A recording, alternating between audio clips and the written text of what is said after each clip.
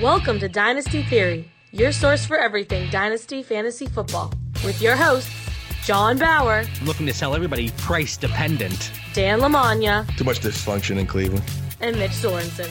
Well, it's hard to compete with excellence. What is going on? I told you we're going to be back every Tuesday now. We had that short hiatus every other week for a while, but now every single Tuesday back with an episode of Dynasty Theory. Of course.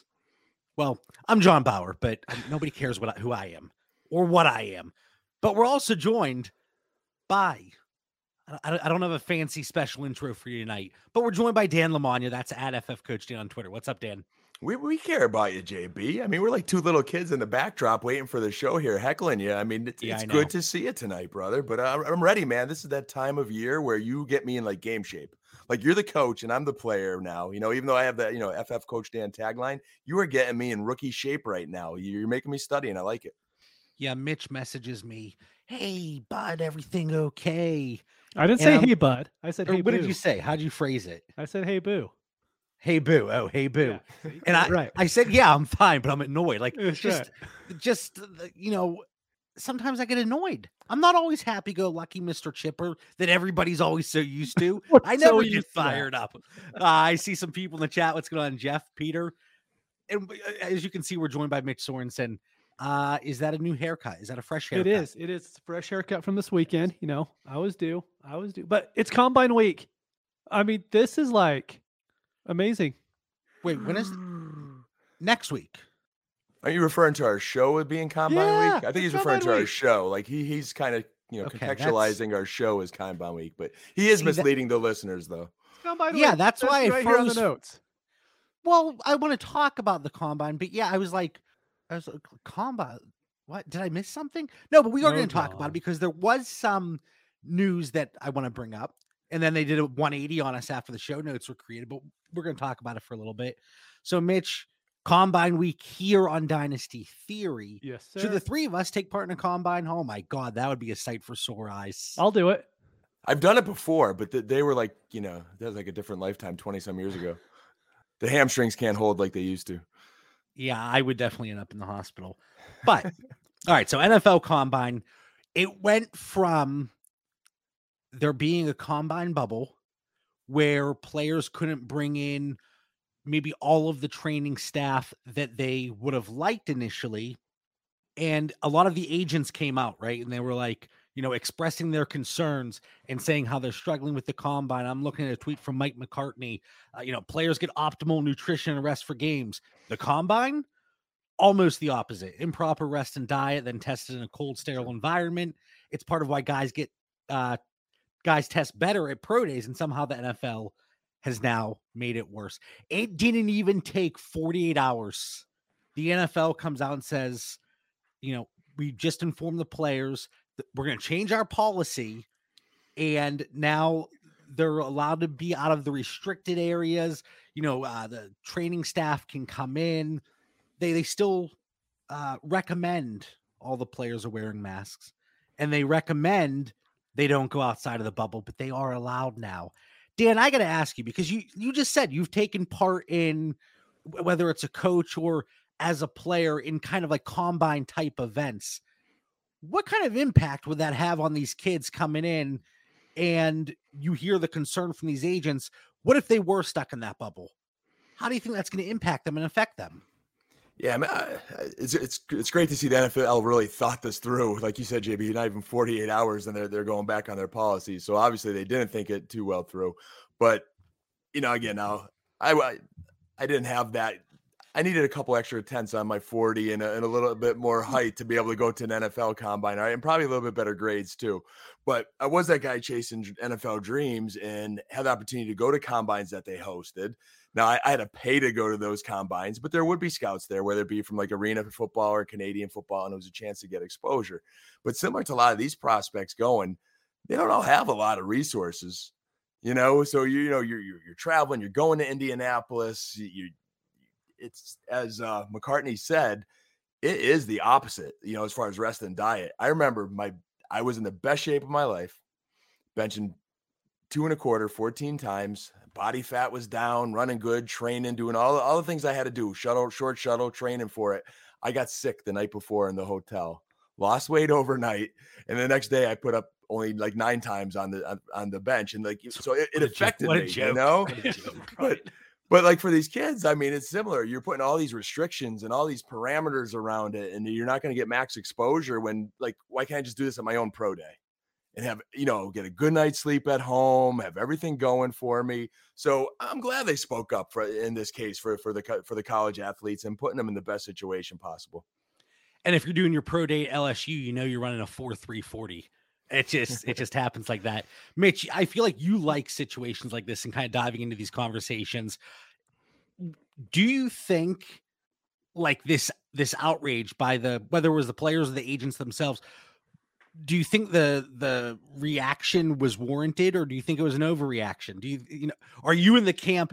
No, just if you're in a bubble, you're in a bubble. Just go do it. No, I think if you ever have leverage as a player at any time, you should take it. And I think this is the one time to where prospects could come out and be like, look, you guys could have the combine. You could talk about it for months leading up. But if you're going to make me try to perform to where I'm not going to do it optimally, then I'm just not going to do it at all. The NFL cares about ratings. The NFL loves the combine. I mean, there's a reason why everyone watches it for 5 days here. It's, you know, running around in shorts, but we all get jazzed up for it. Even in Dynasty, we're like, don't worry about the times, you know, they're overrated. Watch the film, see what's on it. Look at these analytics and everything. And it's like, but Burks just ran like a 4.23 or something, you know, you're just like, well, and I don't know. I think the NFL had to make a change because so from like the Super Bowl to what, week 16 or whatever it was, they didn't have a single person test positive with COVID. And then all of a sudden they're going to tell every prospect coming like, no, we need a bubble now. Like it just didn't make any sense at all. Then this leads me. Sorry, JB, like for these kids too, I mean, some of them, they need this day. You know, you're going to be in front of coaches. Those stats, you know, we're not weighing maybe certain things so heavy in the dynasty world, but for them, man, it could be a contract. It could be an opportunity. It's draft status. When I first posted this in the Discord that the NFL did this 180 and kind of, you know, as Tom Pelissero reported, the bubble has burst. Dan, right away, you jump in. JB, are we surprised by this? I don't think any of us were surprised. And it goes back to what Mitch said. The NFL is a business. It's about generating revenue and bringing money in. How are they going to do that if, you know, we're all stuck watching Joe Schmo take part of the combine? No offense to Mr. Schmo, you know, but we're missing out on the, you know, just throwing names out there, the Breece Halls, the Treylon Burks, not to say they would have sat out, but you're missing out on those higher end, especially dynasty assets for our purposes. That's not going to be good for ratings. So I think they had to do it.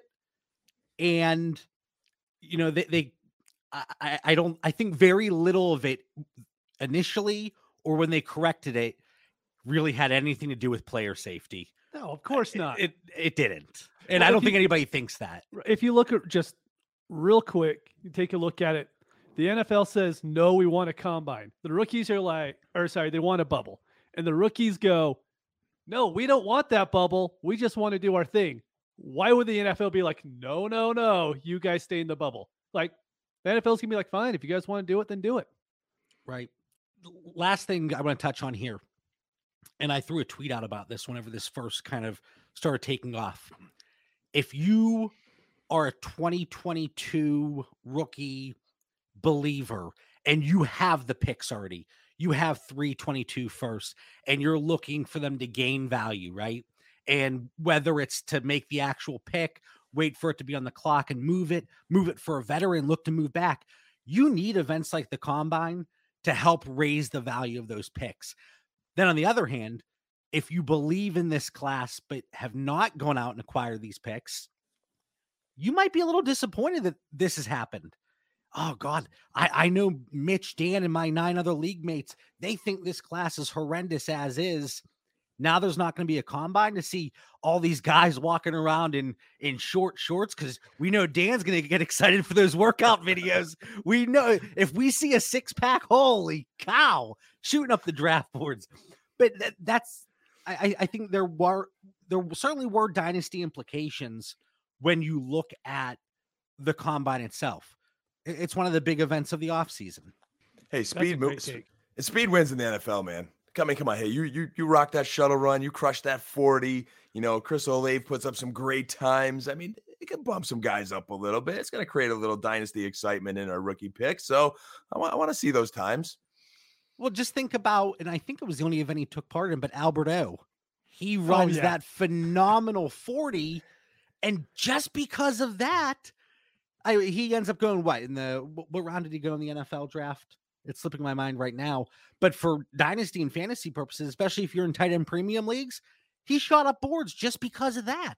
People still like him. Like going into this offseason, people still like him. And I'm like, I still like Alberto. I still like him. Why? Did you see that 40? No, this is a completely different conversation, but I like him in that offense because especially when Noah Fant misses time, but even if he doesn't, he's still somewhat used. Again, it's like that 2 PPR. I'm not talking about him going out getting 50 targets a game, but when we talk about the 2 PPR leagues, you get you're on bye weeks and you get 3 catches for 40 yards. You're like, yes, that's like the typical, if Evan Ingram topped 10 points, I was ecstatic those weeks. So, hey, and Alberto, if he doesn't run that 40, unless you're really up and you're watching him catch balls from Drew Lock and you're aware that he has that speed, you were getting him at a bargain. I mean, you're getting him for free. So it did put him on the map. And he ended up going in the 4th round. I wanted to say 5th initially, but it was the 4th. So I'm glad I didn't say 5th. Anything else in the combine in the situation? I get to clear the air. The combine is not taking place this week. I don't care about the real combine. I care about us talking about the combine. Well, we're going to talk about it more, once it hits us here in the face. But the combine, anything else, Dan? It's because Mitch is drinking seltzer tonight. That's what it is, JB. We warned him before the show, changing his beverage of choice tonight. It better not affect his performance. Right out of the gates. He threw our listeners off tonight. Threw everybody off. Threw us all for a loop. Starting today, NFL teams can place the franchise tag on players that are, impending free agents, and they have until March 8th. Give me a prediction, Mitch, and don't tell me you don't have anybody. Do you have somebody? I have someone, but none of us are allowed to say Devontae Adams because that's boring. That's fine. So I'm going to go with Mike Williams just as a shot in the dark. Do I think he really will? No. But the truth is there's not a lot of really good offensive players that you could see getting the franchise tag this year. I wanted to say Rashad Penny just for the fun of it, right? But I mean, Mike Williams is a guy to where I think he will draw significant interest in the free agent market. And maybe the Chargers just do it so they could tag him and then maybe trade him afterwards. They probably won't get the 2 first that they would get if someone signed him on the franchise tag, but maybe they could trade him. The other team rescinds it and they get a little something out of it instead. Yeah. Mike Williams is probably the most interesting candidate here. Again, outside of Devontae Adams. And let me just run through names really quick. Here, did you have something? Let me get mine first because then it's going to be like I'm taking a name off your list. Okay. I'd want to say Mike Gesicki. I cannot see why Miami would want to let him go. And there's a lot of interest. He's been one of the names I've seen thrown around, tweeted around, this big tight end class. A lot of teams are interested and high on him. All they have is Waddle.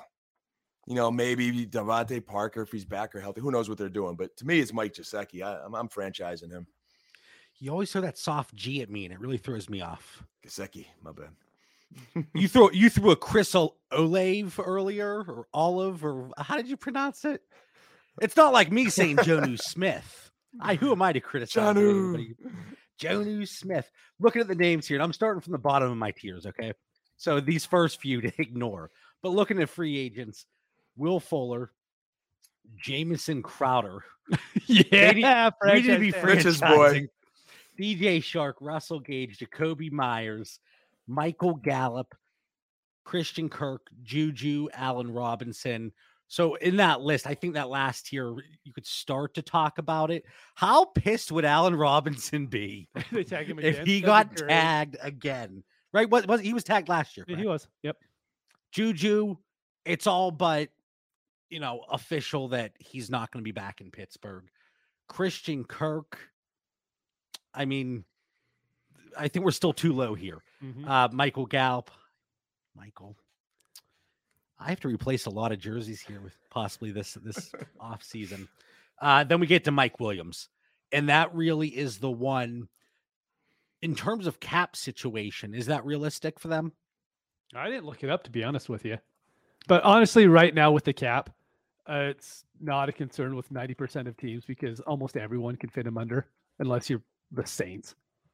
The only other wide receiver option would be Chris Godwin. Yeah. So real quick, the Chargers have $56 million in cap space, so they're completely fine. Okay. So Mike Williams could be a realistic option. But based on these reports, and I don't know how legitimate some of these are, but it sounds like Mike Williams may want to test the market and get that wide receiver one money. I'm sure he wants to. It's just I want to test it. I tell work that every day. I'm like, hey, listen, I'm going to test the market. My boss goes, all right, good luck, JB. Chris Godwin, is the injury too much of an issue? Well, the cap too. Tampa's, they're in a bad situation. He got franchised last year too. So I'm trying to remember. It goes up quite a bit now because last year it was only 17 or 18 million for a franchise tag on a wide receiver isn't bad. But when you get tagged a second time, it goes up quite a bit. And I would guess it's close to 20. And then if he gets tagged again, it goes up to like 25 or 26 million. Yeah. In terms of cap situation, I there's no way the Cowboys tagged Dalton Schultz. No. I saw that blurb too, and I'm just like, yeah, it's not going to happen. I'm telling you, you brought up Mike Gesicki. I'm going to say it again. Dalton Schultz is going to be a Miami Dolphin. I'm telling you. Take that to the bank. Darren Fells. It might be Darren Fells. Evan Engram. Evan Engram, I think he's on his way out of New York. And then Davante Adams, that's the big one. So What we're seeing with Davante Adams, people are saying, well, if Aaron Rodgers, and this report came out today, if Aaron Rodgers is waiting to see what happens with Davante Adams, allegedly, there have been no talks since the season ended between the Packers and Davante Adams in terms of a contract. So I think we're going to end up seeing the Aaron Rodgers situation resolved probably before Davante Adams. Yeah. I mean, he'll get tagged. I don't think he'll get a contract before that, but they could tag him. Adams? Yeah. He might not sign it, but they'll tag him. Yeah. Kevin in the chat, Evan Engram is exciting. The Chargers would be super interesting. Yeah, it would be. I know some people talked about that as a landing spot for Gesicki if he's no longer in Miami. So anyway,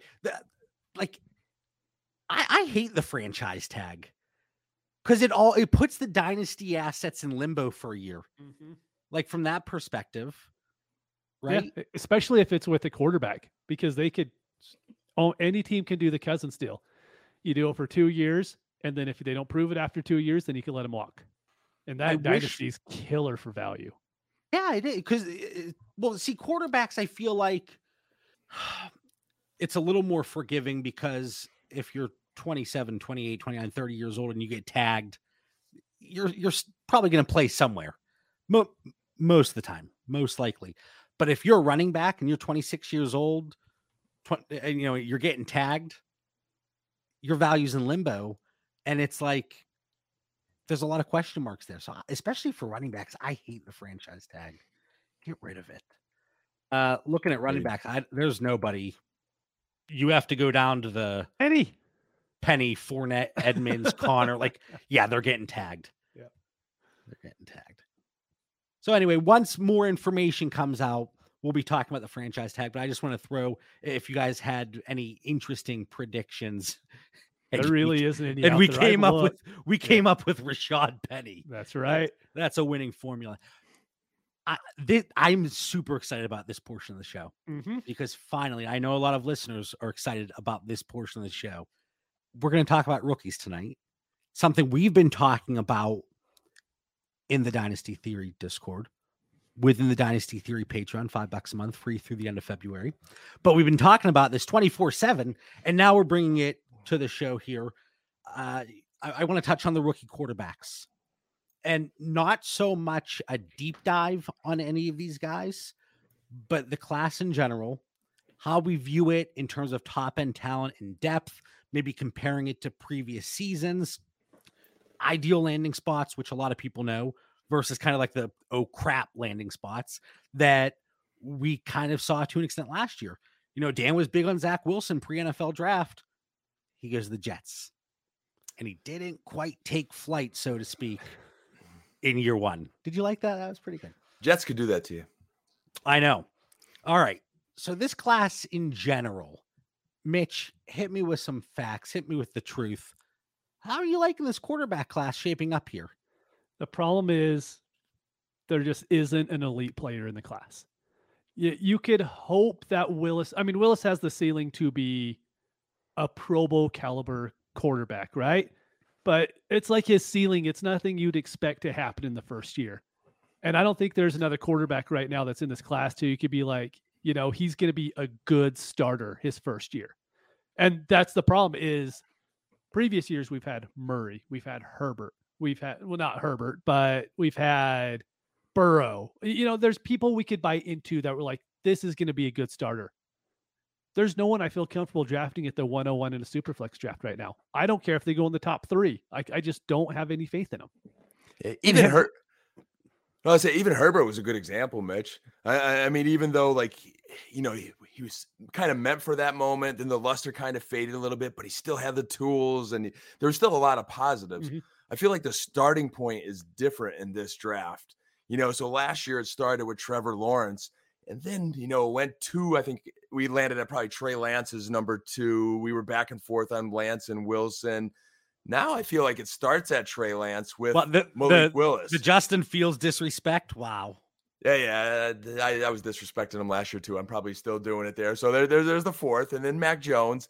But like the starting point was so much higher, and then you worked your way kind of those guys here. It's like it starts at Malik Willis, and then it falls off a cliff with some potential. Some guys with potential, but it's I think the issue, not only what Mitch said, it's that high end, just locked in prospect. And, you know, whatever we saw from Trevor Lawrence in year 1 doesn't completely eliminate the fact that he was, as people saw it, generational prospect, right? Mm-hmm. And we just don't have that. And typically, especially in super flex leagues, it's running backs and quarterbacks that really drive the value of a class. And that's what we're seeing certainly with 2023. But with 2022, you know, Malik Willis has that ceiling, but it's kind of like, you know, Trey Lance went to a great situation, a sound organization. Did he get the chance there in year 1? No, but we were able to kind of ignore the limited sample size we had on him in a conference with lack of competition. And now we're kind of getting that with Malik Willis, you know, with the competition, playing more games than Trey Lance did, but that's going to be in the back of people's minds. But then he went out, had a great practice week at the Senior Bowl, performed decently well, at least enough that people think he rose up NFL draft boards. And then the Steelers are possibly a prime landing spot from reports. And if that were the case, I think those early picks, they do rise in value, because it kind of goes back to like Trey Lance to San Francisco, Malik Willis to a sound and stable Steelers organization. So real quick I think one of the best things this time of year is to listen to both fantasy and NFL podcasts. 100%. Because if you look on fantasy Twitter, everybody was like, Malik Willis is rising in value. But if you listen to the NFL guys, they're all laughing it off. They're like, no quarterback rose in value after that Senior Bowl. And they were just like, it just not enough happened for anyone to rise in their view. So Malik Willis, really quick, mm-hmm. the safe, you know, we look at these prospects and there's always the opportunity that a player comes out. We kind of talked about this in terms of wide receivers in the Discord earlier tonight, but a player comes out, completely falls flat in year 1, and the fantasy community, the dynasty community is completely out of them. But Malik Willis presents that opportunity with the rushing upside, the rushing floor. And that's what's going to bail him out. And it's like the type of quarterback that should be able to produce fantasy wise even behind a poor offensive line. And you know the way I look at these things. Dan's grinding the tape. Mitch, I know you're certainly in the middle, but probably more towards Dan's side. I'm looking at it from a number side. And analytically speaking, games played, pass touchdown rate, interception rate, touchdown interception ratio, yards per pass attempt, rushing college dominator, even 40 time to an extent. Just don't be worse than 4.8. Like, you don't have to be a blazing stud, but just don't be slow as molasses out there. But from a threshold standpoint, Malik Willis, he checks every box with the exception of the interception rate. What if he's a day 2 pick? Then I don't want him. That's the thing, though. That is the last piece to the puzzle for most people in the analytics community. I don't think he slips day 2, but again, I'm just a Joe Schmo sitting here talking, in the basement. But I like that Mitch said, like, he didn't rise. Like, if you listen to NFL guys, he didn't rise. But I think he still is what he is.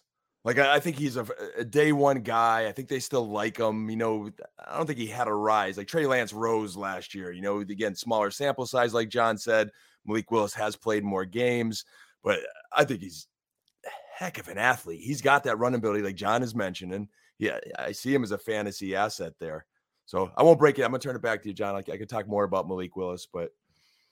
Well, let me rephrase. I know you were going somewhere. Let me, because I do think Mitch is right, saying the NFL guys and women saying that he did not rise in terms of the NFL. But it's great to hear that a team has fallen in love with him, and that those are the reports coming out.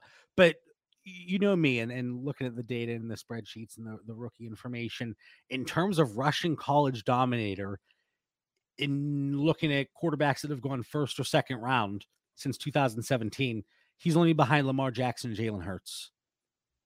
And even Jalen Hurts going in the second round, we know the story with him and the shifting values, but he meets that threshold clearly.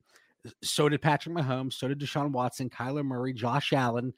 And those are all guys, even Josh Allen. And I'm not saying any prospect is going to come in with question marks and have a transformation like Josh Allen. He is an outlier of outliers. But beyond Joe Burrow and Justin Herbert, looking at rushing college dominator, every other quarterback was above that 25% threshold. And I know some things might look differently on tape, but that's the way I'm looking at this. That's the way I'm looking at it. Mm-hmm. Mitch, you're making faces over there at me. No, you're good. We said we're not going to break down a prospect, but 10 minutes here we are into Willis, but it's all good. The only thing I was going to say is, before we get completely off track, comparing, one of your questions is, how does the talent compare to previous years? I think a good way to look at it is 2019. You take Kyler Murray out of it, a lot of these guys kind of remind me of Daniel Jones, right? I mean, not as a prospect, but kind of what we're looking at going into it. There was no one after Daniel Jones. And so 2019 was actually a really, really bad quarterback draft that no one wants to talk about. And that was just 2 years ago. So as much as people love to kill it, and I'm sitting here saying there's not a top end guy, this draft is already going to be better than anything that happened in 2019. Or it's the same thing over again with, like, could be. So if Malik Willis is the Kyler Murray of this draft, all right, because I'm a little sour on Kyler. All right, let's say if Malik's your one guy, we know I believe he's going to be a dynasty asset, Malik Willis. After that, I don't know if there's a Danny Dimes here. I still have a little hope for Danny Dimes. The way I look at it, you're comparing it to 2019. I like that comparison, and I think that could be a realistic range of outcomes for this class. But we saw, like you said, Kyler Murray, the top of the top. Mm-hmm. And then you start to go down a little bit. You had Dwayne Haskins and Daniel Jones fighting it out for that 2 and 3 spot. And then Drew Lock. Mm-hmm. And then even people really, buying into Will Grier. So I think the top is lower, but there's more guys in that mid-tier, mid to upper, that would fall between Kyler and Haskins or Kyler and Jones. It's like these guys have higher floors, but they don't have the high ceilings. I think that's fair. And let's not break down a prospect, but let's spend 14 days on Malik Willis. All right. So we talked about the class in general, the floor, the ceiling. Everybody knows that. Can I ask you, Mitch? I want to ask you something, because you and we had talked about Matt Corral a good bit just between the two of us. Is it hurting him from a dynasty perspective, value-wise, and maybe even an NFL perspective a little bit? We haven't seen him play in any sense in quite some time. Whereas we saw Pickett, Ritter, Howell, Willis, Zappe all get on the field during the Senior Bowl and just interacting with the coaches and during that week at practice. Is that hurting Corral a little bit from a hype perspective? I think dynasty-wise, without a doubt, he's kind of the forgotten guy right now, to where he could still be the first one drafted. But everything I've seen and read about him is it's all about the interviews, because so much of that offense was like, hey, go do this. And he did it. He did it very well. Right. But now it's going to be if he could do the board work that every team is going to ask him to do. And that we won't know. And so if he ends up dropping in the draft, I think we'll have a really good idea why. Yeah, looking at it before I turn it over to Dan, because I want to get Dan's perspective. And I think we've talked about this in the past. You know, this is what, our third offseason together, fourth offseason. Oh my goodness, fourth offseason. I can't believe you guys tolerate me still. But how important those interviews might be, you know, because I do think there is a sense of importance, especially for the quarterback position. These are the guys that are leading your team. But from a numbers perspective, again, that's the way I look at it. He does have a few areas that he's not necessarily checking the box. His passing touchdown percentage a little bit lower, still over 6, but I mean, that's on the low end for, you know, college numbers. And then over 2.5% pass interception.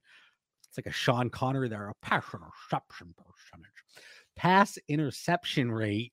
But the ratio overall, yards per pass attempt, even the Russian college denominator, he met those thresholds. And again, that's important to me. But even I want to save one point for when we get to Carson Strong, because I want to go in a little bit on him. But Dan, what are your thoughts here overall? Matt Corral, is it hurting him that he hasn't been, in the media as much as the other guys? But then how important is the interview process for him? It definitely doesn't help him. I mean, does it hurt him? He's got time here to kind of make it up, have a good combine, get in front of coaches, do some good things. There's some time to get some momentum back. I imagine his ankle is going to be fine, so he's going to have a chance to show that he's healthy at some point. I do see him more as a project as an NFL quarterback, but it's also still evaluating. We have some time here. As far as the interview process, I'm very intrigued by the interview process. And that also goes back to, who's doing the interviewing. Do these NFL teams know how to interview these prospects? I mean, we talked about Dwayne Haskins. I mean, did they really do their digging on this guy? I mean, everything we saw in the NFL was a guy with bad body language on the sidelines, in the clubs that he doesn't belong in during COVID at the worst time when nobody knows anything about COVID. I mean, there was just no work ethic, character questions. And then who's vouching for him? Urban Meyer. There's a great guy to say you got to put talent around him. You just got to put talent around him, guys.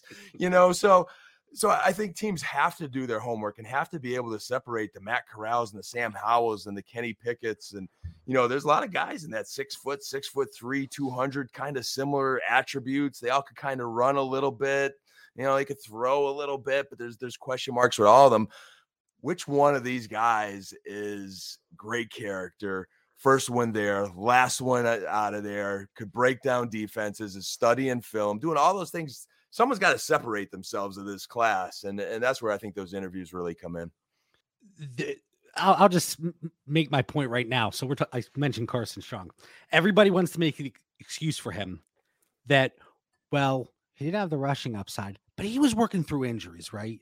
He was working through the injury. And Mitch, you brought it up to me, a while back. But Matt Corral, while he did get injured at the very end of the season, the ankle injury, he got injured in October, the other ankle, and he's fighting through it. And they brought that up on multiple broadcasts throughout this season, that he was battling through this injury. And I know it's not the interview process, but Dan, as a coach, that's something you got to love. Your guy is going out there tough as nails, playing through an injury. competing against teams in the SEC. Hold on. Didn't Carson Strong play through his injury too? Didn't he come back early and play through his injury? No, but people were making the excuse for him. Well, that's why he wasn't moving. The dude's a freaking statue. And listen, and I know now I'm getting riled up. I know. Listen, from a fantasy perspective, you do not need a rushing quarterback. You don't. I'm a big Matthew Stafford and Kirk Cousins guy, but it makes you a safer asset.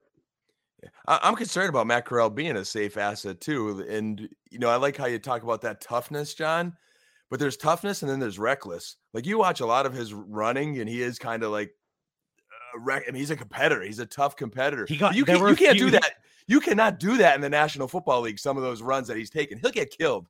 When I was going through one of the first runs I saw from him, he like got out of bounds and it was fine, whatever. And like I start like typing in like knows when to avoid contact. The very next time he ran, he got leveled.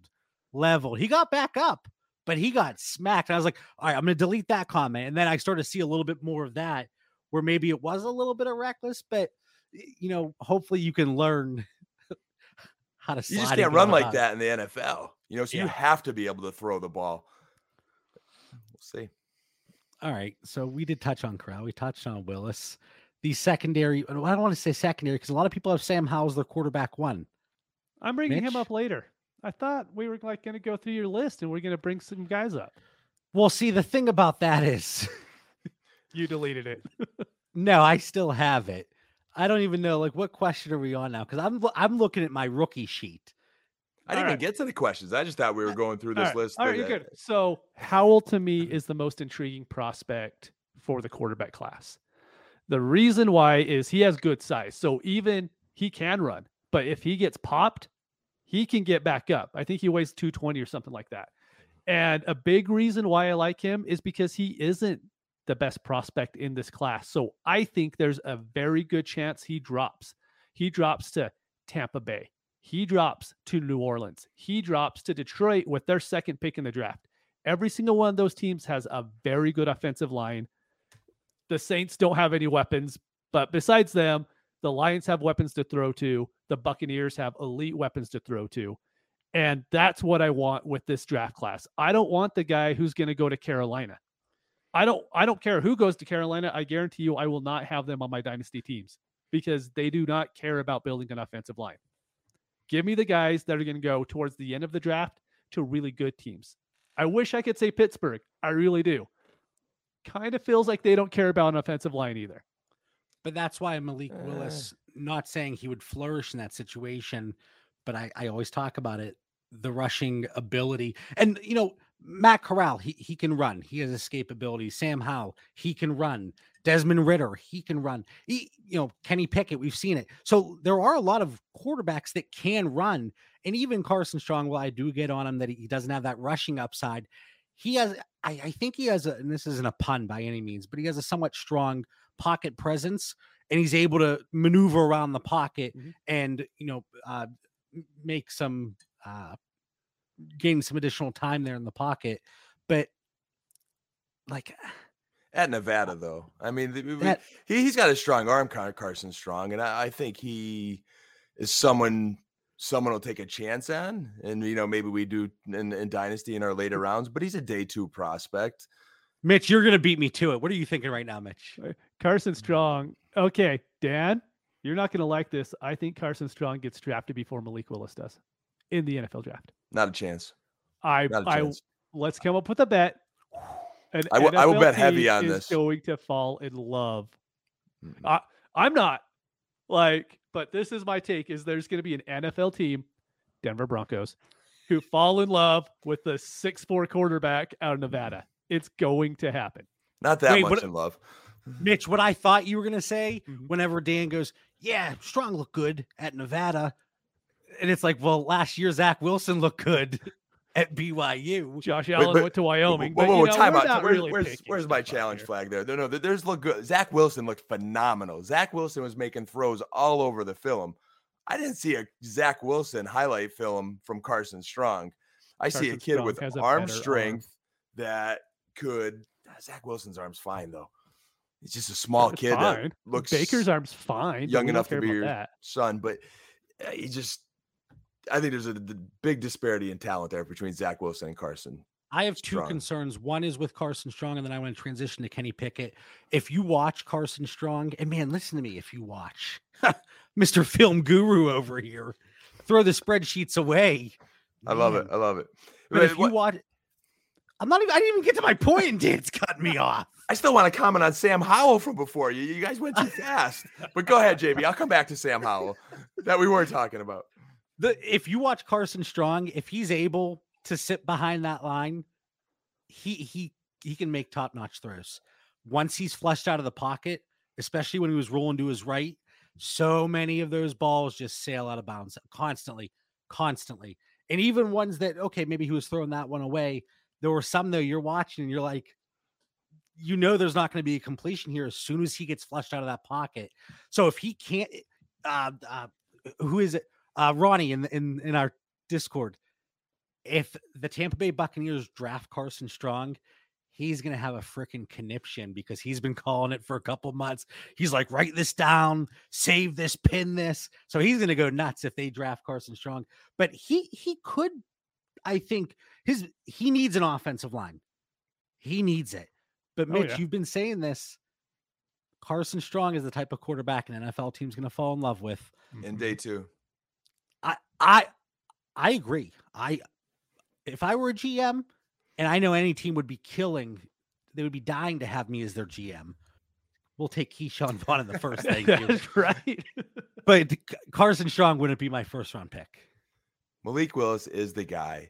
Wait, we're going back to Malik? If Coach Tomlin says he wants him, don't we believe that too?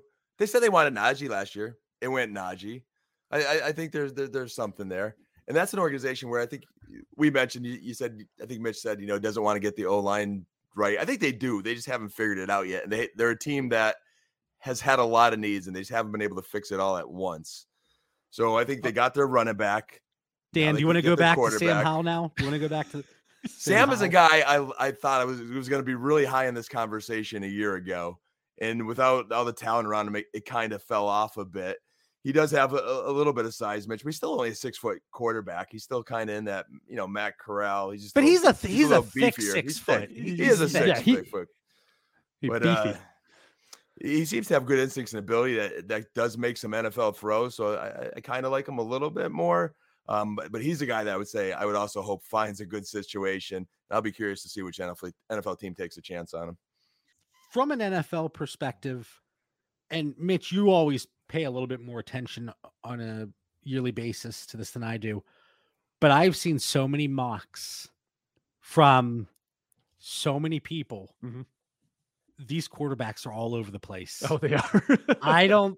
And then, oh my goodness, somebody tweets out, it's like a consensus mock, and it has like 7 or 8 people websites listed and it takes their average. The range of these players, that consensus had 2 players in the first. It was Malik Willis and Desmond Ridder. Like if those are the 2 that go, like I think Malik Willis is a first round quarterback. Mm-hmm. But if Desmond Ridder goes, and I think I said this in the Discord, I was like, I will chop off my foot and feed it to a squirrel. And then somebody commented like, I sign up for fantasy football. This sounds like a different fantasy. I don't know what's going on. But then some people have Matt Corral going top 10, Sam Howell creeping around, Desmond Ridder in the first, maybe even late second. It's all over the map. I see Kevin in the chat there says he sees the Steelers talking an awful lot about Rudolph and Haskins. I think that is nothing more than talk just to try to, give them some sort of leverage that they don't have. They've somehow got to trade up from 20th, and it's a matter of how far up could they get before someone steals a Malik Willis from them. But I truly believe they're going to go after him, and John Bauer is going to have a Malik Willis jersey behind him next year. That's my prediction. My first ever Steelers jersey on the wall. I could see it. It might happen. But not only a leverage standpoint, but let's say you get stuck with, you miss out on these quarterbacks. You can't bring in a free agent or somebody gets traded. Hey, Mason, we believed in you this whole offseason. We've been talking you up, kid. You got it. We know you can. Keep morale It's up kinda just in case. Cover their butts a little bit. I could see that. I keep waiting for Mitch to jump in. Mitch, go get a seltzer. No, I'm letting you guys go. We have a comment about Desmond Ridder in there from Jeff. I don't know if we want to go there next. He's next on your list, John. Yeah, let's the Riddler. Desmond Ridder is the quarterback Dan was describing. First one in, last one out. Great leadership ability, but huge question marks overall, even though I like him. And that's Jeff's words, not mine. So to Jeff's he's point, a real gym rat, real heady player. to Jeff's point, I mean, you watch that game versus Alabama. He is all those characteristics. He is that guy. Great kid, competitor, trying to rally up the troop on the sidelines. But when you watch that Alabama game, I left it very underwhelmed. I was really hoping for the kid. Everyone in the nation was rooting against Alabama. So you're hoping, but it was just a defensive game. He couldn't move that offense at all versus Alabama. So I was very underwhelmed from there. And I think that's not what we're looking for in Dynasty Fantasy Football, is an underwhelming feeling versus a game versus Alabama. So I'm looking for a guy with maybe a little bit more tools to be that guy, Jeffrey, unfortunately. I'm rooting for Desmond. Good kid for sure. If he goes in the second, I mean, that's my rule here. If they go in the second, I'm not taking them anywhere in the first round of Superflex drafts. I don't care. And the interesting part here is going to be, and I posed this question a few times, but let's say Willis, Sam Howell, and who did I say? Willis, Howell, and Corral go in the first, okay? And they're okay landing spots. It's Washington. I know Denver's seen as a good landing spot, but let's just say it's 3 okay landing spots. And then in the second, Ridder goes to the Steelers. And Strong, and I forgot about Pickett. He goes in the first somewhere too. We'll get to him. And then Strong goes to the Saints. How much are those landing spots for the second round quarterbacks going to impact how people see it? Like me, draft capital is it's going to be king. If they don't go in the first, I'm not going to draft them. That's fair. I'm going to spend my draft capital on wide receivers and running backs at that point. I'm going to let everybody else try to get the Eason sticks of this draft. I just really don't care if they don't get drafted the first. Maybe if one goes 202 to the Lions, maybe I can see it because maybe someone fell at the end of the first. But even then, I would probably only do it because I'm a Lions fan. And if it wasn't for that, I probably wouldn't touch them. Since 2017, we've only had a handful of quarterbacks taken in the second. Kyle Trask, Deshaun Kaiser, Drew Lock, Kellen Mond, and Jalen Hurts. And even with the Eagles going to the playoffs, even with Jalen Hurts being a fantasy darling, his value is still in question. Yep. We're concerned about his long-term value. And you look at a kid like Desmond Ridder, who doesn't run like Jalen Hurts, and some of those throws on his highlight film aren't completions in the National Football League. They're like barely completions. Receiver made a great play. It's, just barely made it over a defender. They're not completions in the National Football League. So how much better could he be? Not sure, but not confident. Yards per pass attempt, okay? Again, going back to 2017. This is my new 2003, okay? Going back to 2017, yards per pass attempt. Above 8. Okay, so let me just go through this list. Above 8. Lamar Jackson, Justin Herbert, Patrick Mahomes, Malik Willis. And this is just first or second round draft capital. Kaiser, Trubisky, Darnold, Murray, Lawrence, Hurts, Zach Wilson, Watson, Haskins, Trask, Corral, Burrow, Howell, Justin Fields, Mayfield, Lance, Mack, and Tua. So again, there's misses in there. Are my numbers boring you, Mitch? No, you yawned before the show, and I can't stop yawning now because you started this. I'll tell you.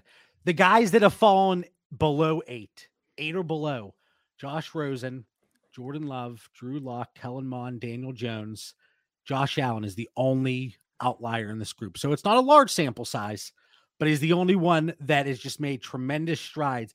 And then Desmond Ridder, Carson Strong, and Kenny Pickett fall in that category as well. So I know a lot of people, they think about numbers, they think about analytics. It might as well be voodoo, right? I bring up something and Mitch and Dan are like, no, that's fake. That's not real. I mean, there's some good numbers there. Don't bring up Michael Carter. I swear to God. We're weighing it all in there. I love Michael Carter, but I don't think Me we've too, talked Dan. about Me Kenny too. Pickett. And I'm so John, you're from Pittsburgh, so I expected to hear a little bit more from Kenny Pickett from you tonight because he's 6'3", 217, so he's got a little more height than the other prospects, which I like. He's got good vision, seeing the blitz, maybe a notch above Corral and Howell potentially. Does a team fall in love with Kenny Pickett? I almost spit out my tea when you said that. Oh my God. No, he's not going to be above them. He might go in the first of the NFL draft and be above them in the NFL, but I don't know. Maybe this is like reverse bias because he was here in Pitt, but watching those games, he still did a lot of things. Like he was slinging the rock, but same thing I talked about with Carson Strong, Kenny Pickett, he could have had time to sit there in a clean pocket. He gets antsy and he gets out of there in a hurry. So if you go back and watch him, just pay attention to that. Look at the way that you can't even say he's flush from the pocket. It's self-inflicted. He's moving. Sit there in the pocket with the time you have and make a throw. Maybe that's something that will be developed and worked on. Obviously, he took a huge step his last season. He's now 38 years old after that 5th year. But, I think that is a concern. And I break, he's got enough speed. He's got the size. Russian college dominator overall. It doesn't break that 25% threshold. Yards per pass attempt, not great. Obviously, the passing touchdown numbers in his final season were tremendous, but throughout his career, sub 5%. And I guess, he would fit in the category for me too. Again, we're just starting this process. I do want to watch a lot more Kenny Pickett film. You mentioned we're just starting this process. You mentioned I'm saying there's a lot more film to watch here, but with Pickett, you mentioned him. Sometimes we're getting out of the pocket too soon. Some of what I've watched him. He's picked up some blitzes good. So is it something that's correctable? Again, what's the talent around him? What's the coaching like in Pitt? How does he interview? There's a lot of questions to be answered. I don't draft quarterbacks with happy feet that come out of college. I just don't. I think that's the one thing that we've seen it happen in rookies to where they get sacked a lot the first year and they never recover from it. When it's already happening in college, I'm extremely scared about it. What were you saying, John? No, and that's a great point. It ties into what, I'm saying. So it is a great point because it agrees with what I said. So it's got to be a great point. But with Kenny Pickett, you got to remember that final year, he had Jordan Addison to throw the ball to, who is, barring something crazy, he's going to be a first-round pick in 2023 in the NFL draft. Jordan Addison, wide receiver out of Pittsburgh. I mean, he's not a sleeper by any means. It's not like, but if you're not, watching the college games, looking into the stats, then maybe you haven't heard of him. But, a tremendous asset for Kenny Pickett. So just keep that in mind as well. But I don't know. We'll get to a few final points here. Question for both of you. Question for both of you. Taking Willis out. Let's say Willis doesn't go to one of these two teams. Any of the other quarterbacks goes to Houston or goes to Carolina. How highly are you going to rank them? They're going to have the draft capital. Is that going to have you raise them to be a top 5 pick? I am really pushing myself, and I did it last year. And I was very happy with the corrections I made to my pre-draft versus post-draft process. I was very happy. 2 years ago was the crash, the bang heard around the world, right? Keyshawn Vaughn. But then going to last year, whether it was quarterback, running back, wide receiver, tight end, landing spot was something I was trying to completely stay away from in terms of how it altered my evaluation of these players. The only time that I did change was the draft capital itself, which that's no surprise. I don't try to hide that. So my goal is whatever I have coming in to stay the same if they have that first round draft capital. Now, if they slip to the second, or let's say Ritter gets up into the first when I don't think he's going to, there's going to be upward movement then from Ritter. So are any of those guys going to be a top 5 pick for you in a Superflex draft if it's not Willis? Ritter? Probably not. Like if so really, before Dan dives in, because I'll be quick. Corral. I'll be quick. Mitch's getting Mitch, JB's getting like Mel Kiper right now. He's just sabotaging the show on these big, like 6-minute rants. Sorry, go ahead, JB. I told you guys, and I told the guys in the Discord that this weekend I am the best man at my cousin's wedding. And somebody said, what's the over-under on JB's best man Over. speech? And they said 40 minutes. They were taking the over. No, I'll be quick.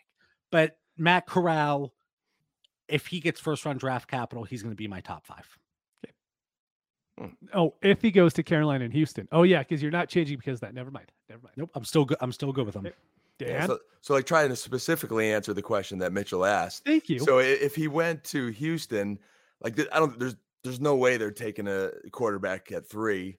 So they could be that team you talked about, Mitch, at 37, like the way the draft falls, maybe getting a quarterback.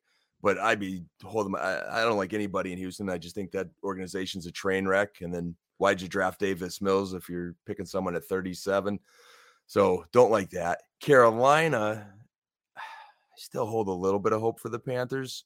You have McCaffrey, you have DJ Moore. Of course, you've got the Trembler, Tommy Tremble, maybe Robbie Anderson or someone else, who knows? So that if they can fix the O-line somehow, maybe that's an okay landing spot where he kind of starts creeping close to the top 5 or around it. I don't know if he's quite in it, but I'm just Malik Willis because he's going to Pittsburgh. But if Carolina took Malik Willis, I'd be intrigued. Yeah, I'm staying firm. I'm firm, baby. Bailey Zappi, any opinions there? No. What, 70-some touchdowns at Western Kentucky? Yeah, he'll be a great 3rd-round draft pick for some team. As a placeholder, that's what I have him in the 3rd. I mean, could it be the 4th, 5th? Yeah. He's my last quarterback in my top 60 to take a late flyer on if he fell to me. Yeah, touchdown rate through the roof, interception rate well below the threshold, yards per pass attempt good there. It's the rushing college dominator that is under that threshold for me. But again, I'm just not going to take a stand on a player going in the 3rd round. He's the kid that comes out every year with these like incredible stats that make you look at him, So he catches our attention there. Could he be that real hard, relentless worker that we talked about earlier, and maybe becomes like a Tony Romo? But I wish he was a little taller. He's only 6 feet tall as well, so it's long shot. A bit taller. Yeah, looking at this list, that after the 2nd round, like there's nothing there. Beyond, I mean, like Jarrett's did a Mason Rudolph, the great Pitt Panther, Nathan Peterman. Hey, there's always Tom Brady. I'm sure it'll happen sometime in the next 40 years. Yeah. If you're talking to somebody and they comp a late round quarterback to Tom Brady, like that conversation's over. How do you combat that? How do you debate that? Like you say, yep. You can't. Like, yep, he's Tom Brady. All right, so I got to look at the show notes because I did not look at them at all. When the spreadsheet we're ready for the hammer. Yeah, I think right, so we talked about indirectly answered everything.